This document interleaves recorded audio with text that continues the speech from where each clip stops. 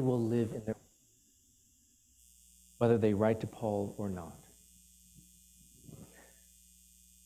Love the Lord their God with all their heart, soul, mind, and strength, which in another way can be turned around to tell us what is the purpose for each one of you. And for those of you who know the Westminster Catechism, you know why we are here. The chief end of man or humanity is to glorify God and to enjoy Him forever. And so this is a theme that will run throughout the book of Corinthians. And the answer to how we glorify God or how we love Him with all our heart, soul, mind, and strength. I mean, that has a sense of doing something, right? Your mind is operative, helping you understand what it is that you need to do. You're putting all your soul into it. You are fully committed to this task. You use your strength to do those things which you know ought to be done. And so it is by holiness that we glorify God. It is by holiness that we love Him and we love our neighbor. And so we can see this right there in this reading by Paul to the Corinthian church. Paul, called by the will of God to be an apostle of Christ Jesus, and our brother Sosthenes, to the church of God that is in Corinth, those sanctified, those made holy in Christ Jesus, called to be saints, called to be holy ones, together with all those who in every place call upon the name of our Lord Jesus Christ, both their Lord and ours. Can you see that in there? What are you called to be? You're called to be sanctified. You're called to be holy. You're called to live faithfully to God. Those of you who are at that point where you're having your education, you're trying to think, what is it that I want to do with my life? What is my calling in life? And it is very clear right here at the beginning of Corinthians. You don't have to wonder where your calling in life is. Your calling in life is to be holy. And it will not matter if you attain the greatest worldly success, but you live in a way that displeases God. Because all those things will pass away so quickly. One of the good things about being a church where you can see many different generations. We have young people here. You can see people here who have gray hair like mine, and you can see people here who have a lot more gray hair than mine. And you can ask them, and they will tell you, this life passes so quickly. What if you commit your life to building a financial empire? Even if you preserve it throughout this life, as I say, you know you cannot take it with you. But to the one who does the least thing for the kingdom of God, Jesus, while he was on earth, said, if you give one of the least of these, my brothers, a cup of water, I will remember and reward that. But if you spend your life living it in a way that despises the blood of the one who gave his life to save you, of what profit to you will that be? To the church of God that is in Corinth, to the church of God that is in Pittsburgh, to those sanctified in Christ Jesus, called to be saints, together with those who in every place call upon the name of the Lord Jesus Christ, both their Lord and ours. And you can hear that word calling, kaleo in the Greek, over and over and over here. And at the beginning, Paul says, I am called to be an apostle. He is fulfilling the calling that God has given him. And he is reminding the Corinthians that I am called to be an apostle because he knows this is a church that does not want to obey. But I am sent by God. And yet, they would feel free to ignore him and his letters, and even when he comes in person to them. But you and I have the Word of God too. And if anything, the history of the church shows that we are all too willing to ignore the clear commands of Scripture, accommodating oftentimes in so many ways to the culture around us, every generation. Easy to think of the last generation or a few generations ago. What did the church do at the time of slavery? So many churches distorted their teaching to believe that it was okay to enslave people on the basis of their ethnicity. And to us now, it seems obvious that that kind of interpretation of the Scriptures is flat out wrong. But we also have our blind spots, don't we? And so what is a challenge to us in our time to follow our calling to be holy and therefore please God? Another way, in the time of Corinth, one of the things that will come out as we go through the writings of Paul and why the Corinthians felt free to ignore him.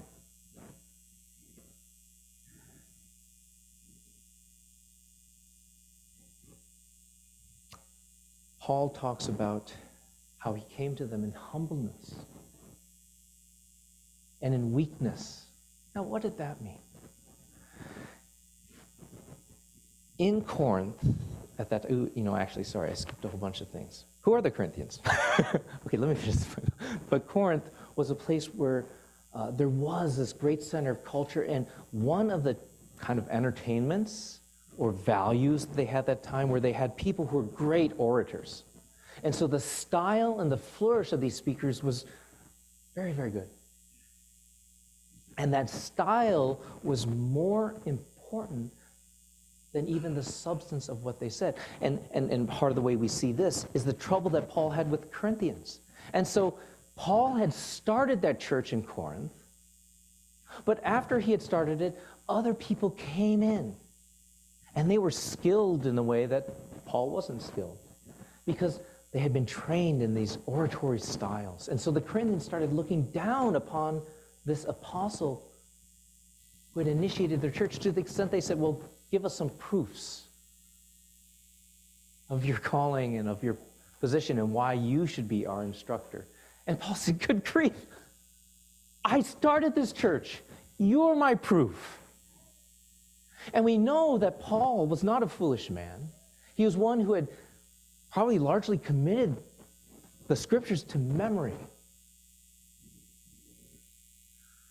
And we know that upon his conversion, when the Jews had come, he had confounded them with his arguments, and they could not answer him. So the problem with Paul was not that he was not a good debater. The problem with Paul was not that he didn't have knowledge. But what he didn't have was the style that the Corinthians wanted, because they had been infected to value those particular worldly values that were in fashion in Corinth.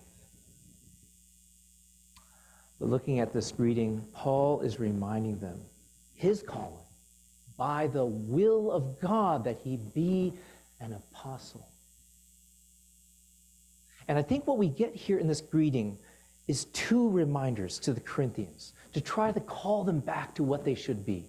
The first is Paul telling them, look, this message that you're receiving, this message is from one who is called by the will of God. I am here for your sakes. This is the role that Christ has given me in our body. And the second is possibly the mention of the brother Sosthenes or Sosthenes.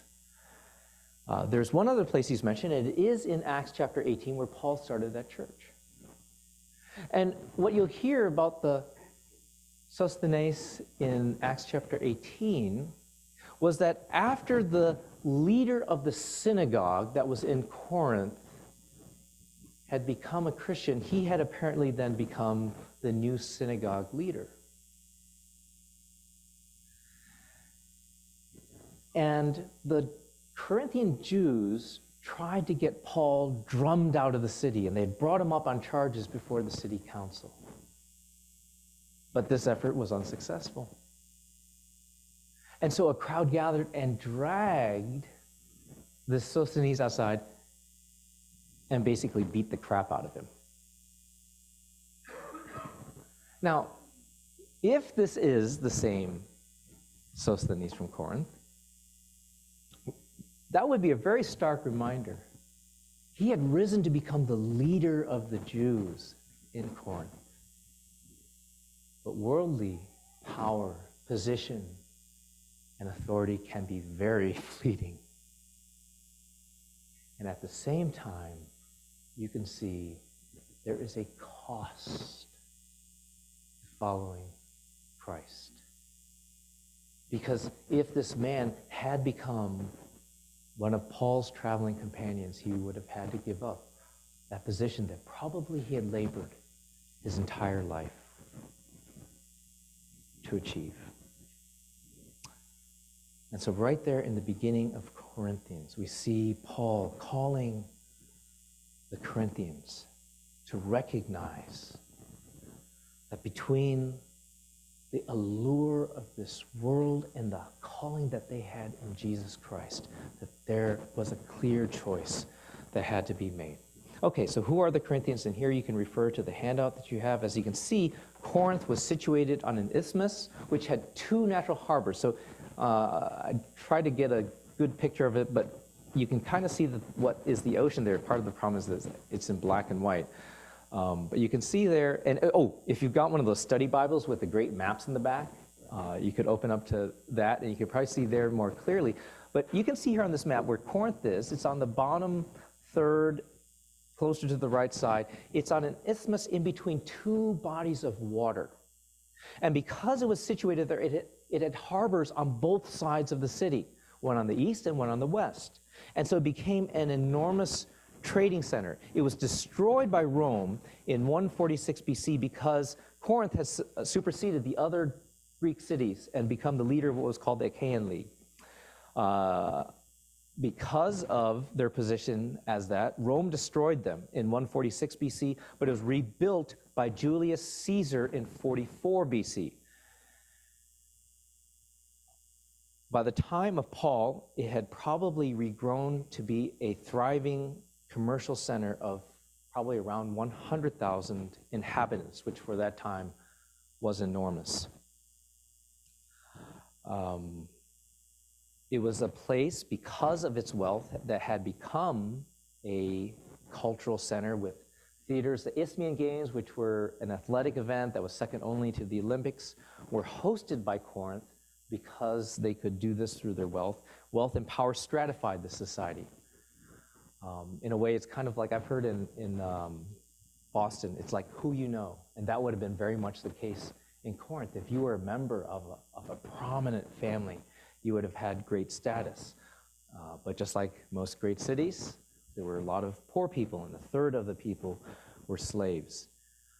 People were very concerned in a place like this to show their status, what status they had, through things like the kind of things they wore, or the kind of people they associated with, the kind of education they had. And it was in this milieu that these sophists, these orators thrived, and people would try to associate themselves with well-known teachers. I follow so-and-so, and through that, try to attain some of the status of this leader that they followed. Of relevance to Paul's ministry, these teachers oftentimes gathered followers around themselves, and they would oftentimes be very well paid to educate the children of their followers. And Paul's ministry would have been very distinct with that, because we know that Paul went at his own expense, charged nothing for his teachings, and freely taught anyone who came, and not only the wealthy. And so this is the situation of Corinth as Paul planted the church there, spent a year and a half with them, and then departed. And you can see the repetition that Paul makes right in these opening verses to let them know they have a different calling given to them in Christ Jesus. Because in a city like Corinth, or when you are in a culture like our own, what is one of the first things we always ask each other about? And it's not a bad thing to find out because it helps us know people's interests and where they are. What do you do? If you're going to a school, which school do you go to? You know, and if you go to a school like Harvard, there's a certain status associated with that, right? If you go to the schools that you guys are going to, just think back when you're in high school and you announce which college you're going to. Well, from the fact that you're going to college and then the college that you go to, it gives a certain kind of status. But Paul is trying to help the Corinthians understand and grasp and take to heart there is something so much more important. And it's the calling they have in Jesus Christ. And look at how he puts that. Those sanctified in Christ Jesus, you have a position in the Lord of the universe. Called, so on the one hand, they have been given a position. Those sanctified in Christ Jesus. When you have received the Lord Jesus Christ, you are justified. Your sins are atoned for through his blood. And so you're holy. But at the same time, you're called to be a saint. And that means your will, your decision, your actions. Called to be saints together with all those who in every place call upon the name of our Lord Jesus Christ, both their Lord and ours. The Corinthians were living in this highly hierarchical culture, and I think of like a culture like India where everyone has different castes, but we have a little bit of that here too, don't we? And what Paul is trying to help them understand, don't discriminate on the basis of where you think a person is. It doesn't matter if a person is a street sweeper or a member of the most prominent family in the city. They are one with you, called together with you in Christ Jesus. You are one. And knowing that we're about to come into a section dealing with divisions and disunity in the church, you see how Paul in his greeting is stressing their new identity in Jesus Christ and the role that that must have in their understanding of who they are. We come to this next section. I'll read it for you once, and then do this in your Bibles. Flip over also to the book of Philippians. And so have one finger in the 1 Corinthians chapter 1 and one finger in Philippians 1. Okay, so from Corinthians, verses 4 through 9. I give thanks to my God always for you because of the grace of God that was given you in Christ Jesus, that in every way you were enriched in him in all speech and all knowledge, even as the testimony about Christ was confirmed among you, so that you are not lacking in any spiritual gift as you wait for the revealing of our Lord Jesus Christ, who will sustain you to the end, guiltless in the day of our Lord Jesus Christ. God is faithful, by whom you were called into the fellowship of his Son, Jesus Christ our Lord. Now, let me ask you, in this section, where's Paul's confidence? What is the foundation of Paul's thanksgiving that he has in this section? I give thanks to my God always for you. Why? Because of the grace of God that was given you in Christ Jesus, that in every way you were enriched in him in all speech and all knowledge, these things that the Corinthians so valued, even as the testimony about Christ was confirmed among you, so that you are not lacking in any spiritual gift as you wait for the revealing of our Lord Jesus Christ, who will sustain you to the end, guiltless in the day of our Lord Jesus Christ. God is faithful, by whom you were called into the fellowship of his Son, Jesus Christ our Lord. It sounds wonderful, and it is wonderful, and it is a wonderful truth for each one of us. Why is it that I will see you guys in heaven? Not because of my faithfulness. I am the crappiest sinner who has ever walked upon the face of this earth. I am so undeserving of God's grace. I am sustained by the will of God and his strength and his power, and I'm justified by the blood of his Son, Jesus Christ.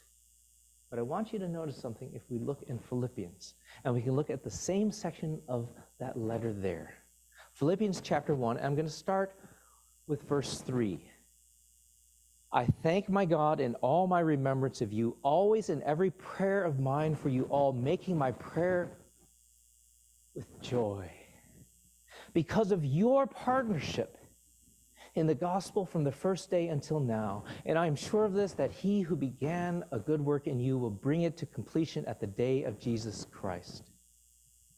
It is right for me to feel this way about you all, because I hold you in my heart, for you are all partakers with me of grace, both in my imprisonment and in the defense and confirmation of the gospel.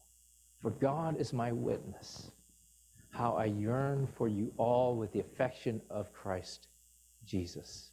And this is my prayer, that your love may abound more and more with knowledge and all discernment, so that you may approve what is excellent, and so be pure and blameless for the day of Christ, filled with the fruit of righteousness that comes through Jesus Christ, to the glory and praise of God. At the beginning, I said, you guys are not the Corinthian church. And one of the ways that I know this, I pray for you guys every day. And when I pray, I often pray with joy. Look back at the Corinthians passage. Where's the joy? The action in that section of Paul's thanksgiving is all passive. It's all what God has done for them. But there's not one word of what they are doing for God. Contrast that here with the Philippians. Because of your partnership in the gospel from the first day until now, it is my prayer that your love may abound more and more with knowledge and all discernment. This is a wise people who have learned to discern how to do what is best. And he prays at the end, filled with the fruit of righteousness that comes through Jesus Christ, to the glory and praise of God. This is not just a passive thing. This is a church that knows how to glorify God. And so that's my challenge to all of us today. As our culture drifts further and further from the truth of God, it will cost you more and more to be a consistent witness of our Lord Jesus Christ. Back in the 1800s, there was a man who lived by the name of J.C. Ryle. And when he died, this is how he was remembered and commemorated. And we have his sermons today because of many of the things he did. And this is what one pastor said of him upon the occasion of his death. He, J.C. Ryle, was great through the abounding grace of God. He was great in stature, great in mental power, great in spirituality, great as a preacher and expositor of God's most holy word, great in hospitality, great as a writer of gospel tracts, great as a bishop of the Reformed Evangelical Protestant Church in England, of which he was a noble defender, great as first Bishop of Liverpool. I am bold to say that perhaps few men in the 19th century did as much for God, for truth, and for righteousness among the English-speaking race and in the world as our late bishop. J.C. Ryle stood against a rising tide of liberalism and modernism in the English church. During his lifetime, this is what was said about him. Dr. Ryle is simply about the most disastrous episcopal failure ever inflicted upon a long-suffering diocese. He is nothing better than a political fossil who has been very unwisely unearthed from his rural obscurity for no better purpose, apparently, than to make the episcopacy ridiculous. 2 years later, another paper. His name will stink in history. It is to be regretted that he was ever appointed to fill a position in which he has done more mischief than the Liberation Society and all the atheists put together. This was from other Christians.